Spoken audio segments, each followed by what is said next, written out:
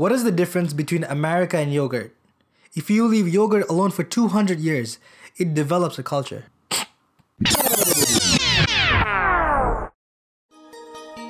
How was school today? Good.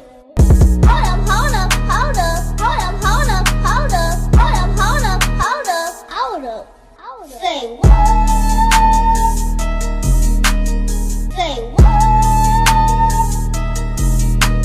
What's up, everybody? Welcome to the first episode of the Say What podcast. This is so exciting. So great to have you all tuning in. Man, this is exciting. The first episode. Okay, now before we jump right in, we have a lot of exciting topics lined up. First of all, we're going to talk about the March for Our Lives event that happened all around the nation in America. Secondly, we're going to be talking about a movie that's coming out on April 27th. Hint, hint. Some of you already know this. And very excited for it as well as me. Lastly, we're going to be talking about a mom from Florida that took the definition of the word carpool to a whole new level. But before that, guys, I want to remind you that we have a Spotify playlist, a community Spotify playlist where listeners gather and give me suggestions of songs, their favorite songs, and I listen to them and I put them in the community playlist. And we have a collection of 20 songs where the playlist is refreshed each and every week. And we also have a Song of the Week segment. And for this week, it is one of my personal favorites. It is called Power Glide by Ray Shermerd and a bunch of other artists. Guys, I love it. It is one of my favorite songs right now. So go check it out. Here's a quick 10-second preview of the song.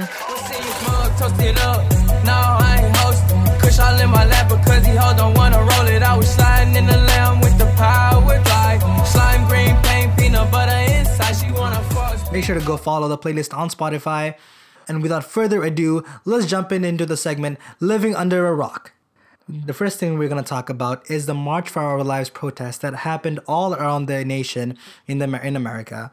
And if you don't know about this, you're living under a rock. So about a month ago, there was a high school shooting in Parkland, Florida, where 17 high school students were murdered by the shooter, and 6 survivors of the Parkland High School, they came out and they started talking about it very publicly, and they were furious that there aren't very strict gun restriction laws and regulation.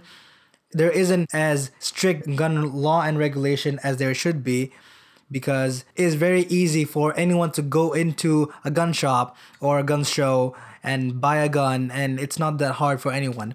So they were protesting against that. At the 1-month anniversary of this shooting, there was a humongous event all around the country where big celebrities, all kinds of people gathered, and they brought a lot of the survivors of the shooting, and they talked, and a lot of high-ranking people came in and performed their songs, and they talked against gun violence. And one of the 6 student activists from the Parkland High School, her name is Emma Gonzalez, she was brought out to talk, and after like a minute or so into her speech, she just stopped and kept quiet for a while now. During this awkward silence, tears could be seen falling from her eyes. After a while, an alarm went off. And then she goes, "During this time that I've been here, it has been 6 minutes and 20 seconds. That's how long it took for the shooter to murder all the 17 students that have been killed. And right now, he's walking out of the school with the rest of the students trying to escape." And that really moved a lot of people that watched her, that was present at the event. And it moved a lot of people, and it definitely touched the hearts of many. Fortunately, I was lucky enough to attend the event that happened in Buffalo, New York. It was amazing. Around like 3,000 to 4,000 people showed up. People were holding very interesting and creative posters that they made themselves. First of all, I need to give a shout out to all the student representatives from different high schools in Buffalo that were brought out to talk against gun violence. And if you guys are listening to this, phenomenal job. Shout out to you guys. You guys did an amazing job. And one of the things that surprised me was they brought a congressman to the event to talk against gun violence. And the reason why it surprised me was we were protesting against gun violence because the government's the one that regulates these rules and regulations, right? So the Congress is basically the government, if not a huge part of it. And the fact that they bought out a congressman shows that not the entire Congress is just batshit crazy, and some of them do have a few brain cells here and there, that they know that this law should be passed. And that pretty much surprised me. While I was there, I took a lot of pictures. Some of them could be found on my Instagram at NazeefN. That's NazeefN. Quick Instagram plug right there. Anyways, swiftly continuing. Next thing we're going to talk about is the movie. The big movie that's coming out on April 27th. Now, a lot of you already know which movie this is, what I'm talking about. For those of you who don't know, again, you probably are living under a rock, because I'm talking about the Avengers Infinity Wars. Now, the reason why this is so big is because, and this is also the reason why I am more of a Marvel guy than a DC fan. To all the DC fans out there, I love DC, number one. I will clarify that right now. I love DC. I love the characters. I have nothing against DC, but my heart goes towards Marvel more. I just like Marvel more because all their stories, all their movies come together for one big plot that, their movies are not standalones. They all have to do something with each other. And Infinity Wars is where the big movie, where all these stories make sense. Now, I'm not going to go too much into details about them because I don't want to give away anything. Do your own research about the movie if you care at all, if you don't know. So, but there's one thing that I want to say that's very interesting. I kind of forgot who said this. Probably the director, either the director or the producer, one of the producers. I kind of forgot. It said that there's one scene in the movie where there is 132 Marvel characters present. Think about that. 132 Marvel characters in one scene. Man, that feels good to say. I honestly cannot wait for this movie. And Marvel released their movie posters on their Instagram, and they're beautiful. They have all these different color ranges: blue, red, green, purple, orange. They're all amazing. And while you're on Instagram checking those dope posters out, might as well just give me a quick follow on Instagram at NazeefN. That's NazeefN. I just keep doing these Instagram plugs. God. Now, the next thing we're going to talk about, it's very interesting. I'm pretty sure a lot of you that drive can take something away from this. So, a mom in Florida, right, a family, and they were backing out of their backyard. They're backing out of their yard, right? And I'm not quite sure how the whole housing structure is in Florida. Maybe it's different from New York. But anyways, they were going out for groceries. And as she was backing out, she realized that she forgot to bring her money for her groceries. So she quickly ran out of the car to get her money without realizing that she did not put on the handbrakes. And this was while the car is in reverse. Now, this is why I said I don't know if the housing system is different in Florida, because the car was still in reverse. And the car pretty much reversed into their swimming pool. Yes, this was while her husband and her kids was in the car, and the car just backed up into the swimming pool. Yes, you see where the carpool thing comes in place. Yeah, she just completely took the whole definition of carpool to another level. Literally too. Guys, please put your handbrakes on. But luckily in this incident, no one was hurt, no one was injured. So that's a good thing. I don't really know how they got the car out of there. I don't know if it's still there.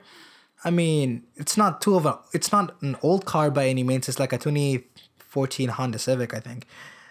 And that happened. Guys, please be more aware of your surroundings.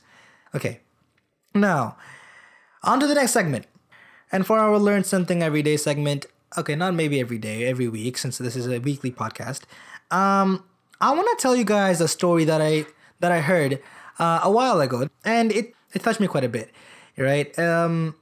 It is about humility. It is about humility of an American billionaire. Now, I'm gonna name this American billionaire, and I want to see how many of you know him. Right? It's not one of the top dogs like Mark Zuckerberg. It's not Bill Gates. Right? It's not Jeff Bezos. I'm gonna name him. His name is Sam Walton. See if you know him. If you don't, see if this name rings a bell. Walmart. Yes, he was the founder of Walmart, right? Walmart's been around for a while now. It's been here from the 70s, I think, or even older, 60s maybe. I'm not quite sure. He was a very humble man. He had tremendous amount of humility in him, which allowed him to be such a big businessman, which allowed him to grow a humongous brand like this, like Walmart. So I want to tell you guys a story from his life that I really find interesting. And I really feel like this story can add a lot of value to your life. Okay, so let's jump into it. A couple of Brazilian businessmen, right? They owned a few stores, and this was like back in the 80s, 90s. Then they mailed the CEOs of the top brands in America to gain some business advice. And they only got one reply back from Sam Walton. And at this time, he was already a billionaire. And back then, I think Walmart was already one of the biggest brands in America. And he said, yeah, sure. So these Brazilian businessmen, they flew all the way to America and they landed in this little airport in Arkansas. And they were met by this old man in his pickup truck. And they asked him, like, are you here to take us to Sam Walton? They're like, and then the old man goes, I am Sam Walton. Right? So he had the humility of picking them up himself. So he takes them to his own house where his wife cooks home-cooked dinner. And they're all eating, right? Then Sam, he asks them a question. Then they answer him. Then he asks another question. Then they answer him. Then he asks another question. Then he asks another question. And soon enough, these Brazilian businessmen realized that he was asking them more questions than they were asking him. And they flew from Brazil to America to gain some business advice from them. And here they were being asked more questions than that they were going to ask. Right? And they didn't quite get this, like, why is he asking so many questions? And then they realized Sam Walton agreed to give them business advice, not because he wants to give them business advice, but because he wants to pick their brain to see if these amateur Brazilian businessmen knew something about the store industry more than him, or if they knew something that he did not. Like, that's how humble he was, right? He did not undermine anyone's capacity of knowledge. He wanted to learn from anyone and everyone that he could. So a few months passed by, and the host family, they invited him to Sao Paulo. That's where they were, based in Brazil. And they invited him to Sao Paulo. So he flew there. Now, before he even reached the home of the host family, they get a call from the police. They're like, hey, we have this American here. He's saying that you're his host family. We put him in jail. Come bail him out. And if you don't know anything about Brazilian jail, it's a very dangerous place for an American businessman to be. So they rushed there. They rushed the police station, and they're like, they asked the police, like, what are you guys doing? Don't you know who this is? What did you put him in jail? And they're like, we don't know who this is. We found him crawling the stores of Sao Paulo.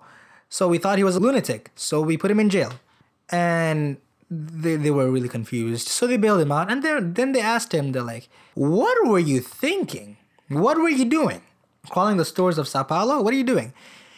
He said, well, I had a tape measure in my hand and I was crawling the floors of Sao Paulo because I was measuring the aisles to see if these store owners knew something that I didn't. Think about that. This is an American billionaire in the 1980s. Being a billionaire in 1980s, it's not possible. It doesn't happen. And here was an American billionaire that was crawling on the dirty floors in Sao Paulo, trying to find anything that these store owners might know that he did not. Think about that. And this is what led him to build one of the biggest brands in the world. Right now, okay, he died in 1992. By that time, he managed to make $160 billion with a capital B, $160 billion for himself and his family. Okay, to put that into perspective, that is more than Bill Gates, Warren Buffett, Mark Zuckerberg, and Steve Jobs combined. Think about that. Really, really think about that, okay? He managed to make all that money for himself and his family before the internet, before any of these fancy technology was even possible. And he was very hungry for knowledge. And I feel like that's something any of us could take away from whatever status we're in. And guys, that is it for this week's episode. I really hope you enjoyed it, or at least did not click away from it, or, not listen to the whole thing.